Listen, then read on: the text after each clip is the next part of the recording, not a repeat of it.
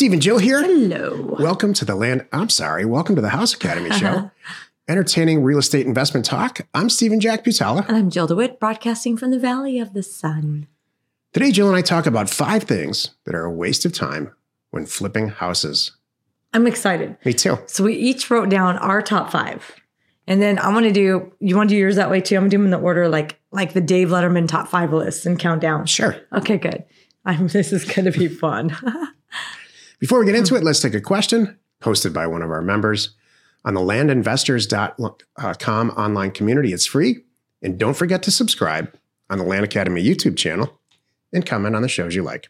I wonder where we are on our YouTube channel, by the way. I kind of stopped looking in the last week. We hit goal we have 10,000 subscribers. That's awesome. Yay.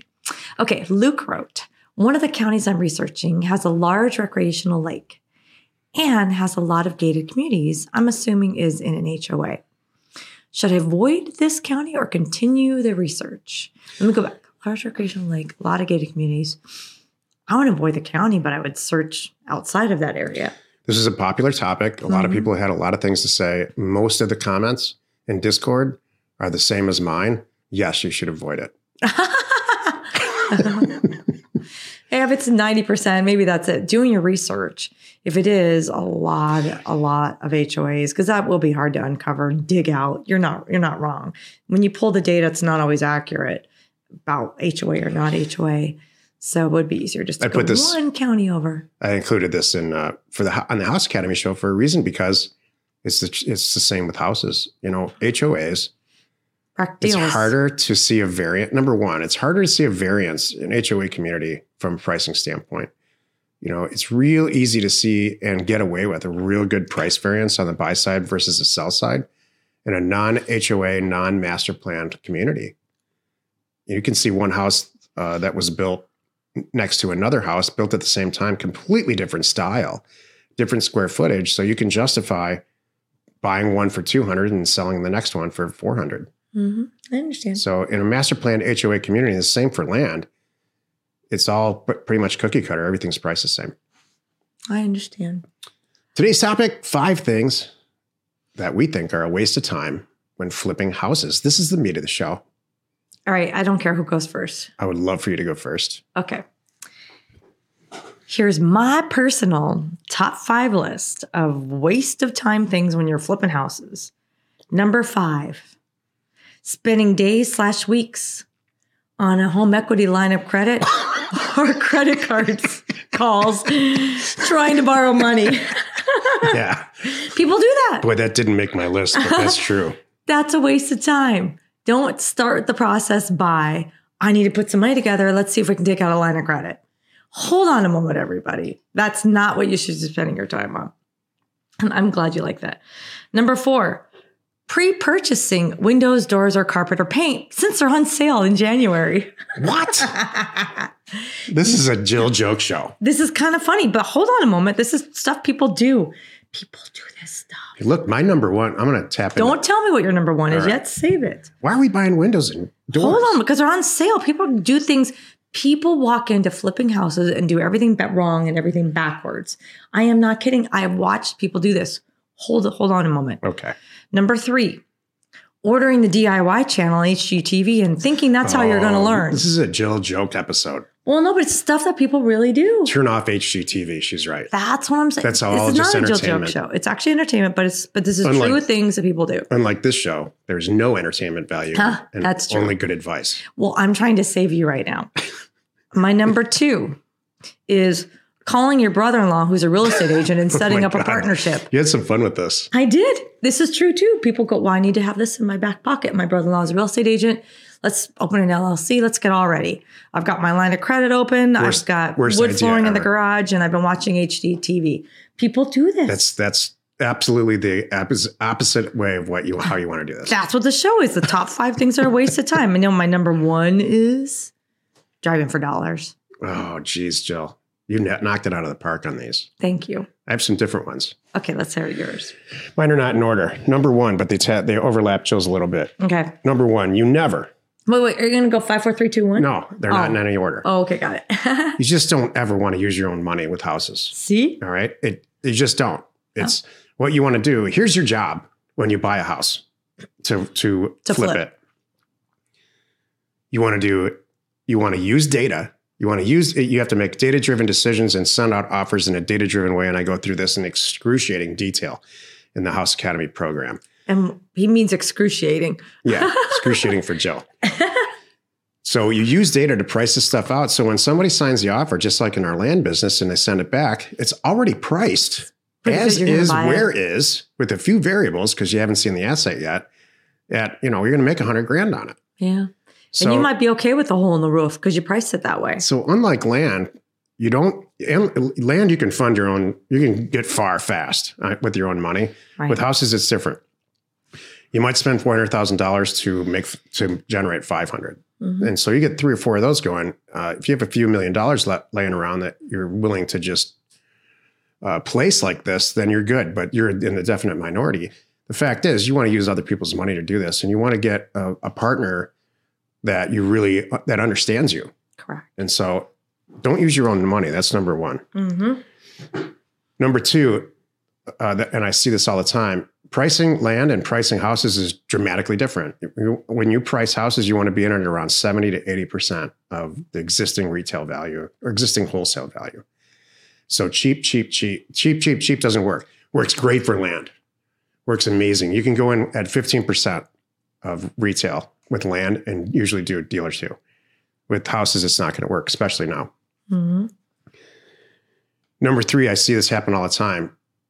And this is a systemization thing that I talked about yesterday. Jill and I did one deal one time last year, maybe the year before. It was before COVID. She held an open house because it happened to be in a market that we're really familiar with and it was close to us. Right. We collected, 9 or 10 good buyers. Mm-hmm. That and one bought the house. Yeah, that still don't leave us alone just from that because they're house. renovators. Uh-huh. So you want to make sure you're collecting a good buyers list. What number are we on? Number 4-ish. You have to make sure that you have some version of the boots on the ground. So when people transfer or cross over from the land business, there's not a lot of on-site stuff that happens with land. You can buy it. You look on Google Earth. You call a real estate agent. They list it. You get a drone pilot, the whole thing. You can do it from your desk. With houses, you need boots on the ground. You absolutely need a presence to help whoever is moving out of the house or selling the house, because they all have issues like, I need to move all this stuff out of my basement or whatever. So that needs to be addressed. And we address that. There's 2 ways to address it. One, you get a really good real estate agent that's into it. Or number 2, you get partners. And so we've done both. And I see everyone make this mistake. Everyone. They don't, for some reason, this is different in houses and not in land. They don't establish a purchase price before they start doing the deal. God, that drives me nuts. I don't get it. Drives me nuts. Even now and then it comes up with land, but more with houses. Everybody gets all excited. They want to sell. And now like, don't do anything yet. What's the price? They could be in their head thinking retail because the guy across the street just sold for $1,100 a square foot. And that's what they're thinking. And you're thinking $500 a square foot. There's a big difference. Exactly. There. You can't get excited yet. Here's my final point. I know I went over my 5, but this is really, really, really important. If there's one takeaway, it's this, I think. Do not ever renovate a house. Never renovate a house. Buy the property and resell it to somebody who's going to renovate it and mark it up how you think is appropriate. Yeah, I mean, that's the whole point here. If it's your hobby, if you have a lot of money and a lot of time and a lot of energy, and that's what you want to do. You love failing. Well, no, that's what you want to do. Because hold on a moment. Some people, usually it's just like primary residence.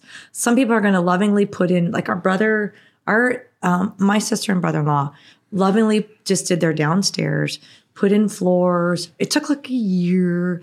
Because he did it himself. He wanted to. That's not to make any money. That's a whole different thing. So if you really want to make some money here, get in, get out. Let somebody else take that time and energy and whatever. I don't want to say the word risk, but whatever you want to call it, that responsibility on, and you move on to the next deal. Yep. Your job is the same job that you have in your land business, which is buy and sell assets. Make sure that you buy them correctly, meaning inexpensively, and that you're the orchestra leader, and you're sitting there telling everybody what to do when to do it. how much it's going to cost, and then reselling the asset. Your job is not to get in there and pick up a hammer. So, and here's the thing, we've got real numbers. I can show you a flip that we did on a house. These are both here in Phoenix. Cash in, cash out 30 days, made more money, or about the same money, by the way, as one that we did, it was 45 days, and that was pretty darn fast, moving walls, 45 days for just the renovation. That was really fast. First we had to buy it, do the renovation, then we had to sell it, right? So not even extra time. And when we really sat back into the math and what we could do with A, just marking up a little bit, moving on, and B, sticking with land, it was like no brainer. Yeah. That's the reality. We are here to save you. Happy you could join us today. 5 days a week, you can find us here on a version of the Land or the House Academy Show. Tomorrow, the episode on the Land Academy Show, well, it's Jack Thursday, and I'm going to talk about 2022 land budgeting and goals made simple. You are not alone in your real estate ambition. No, I was like, you know me, I spend time on Clubhouse. I spend time in social media and things and looking at people they are all into flipping houses. And I can't tell you how many times I hear people, pulling money out of 401ks, pulling, in their house and all kinds of things, especially because their houses are worth more right now, thinking that's a good move. Worst idea ever. I know, and it scares me. So my list is really stuff I've seen nutty people come up with these ideas. I'm like, I want to save you and help you see a better, safer way. When is taking on debt a good idea? I know. I'm asking you. Let me think. I need a minute. I can't come up with anything. There's two times that I think taking on debt is a good idea. Number one, when you're buying an asset that is so much cheaper than that you can resell it next week for a lot more, there's an argument that you could take on debt to do that. But why? Why wouldn't you just get a partner instead? Yeah, that's easy. Is taking on credit card debt to pay for anything ever a good idea? No. Is taking on any type of tertiary debt, which is meaning non-asset secured debt, ever a good idea to do anything? No, it's not. It's always better to take on a partner, in my opinion. Does it cost more to have a partner? Yep, it does. But what it does is allows you to diversify the risk, and it allows you to do what you're good at, which is find assets that are underpriced. That's all we do here using data. That's what we do. Thank you. The second time, and this is so... I have to sign for that. Go ahead. Okay, I'll be back. You got this? Yeah. Okay.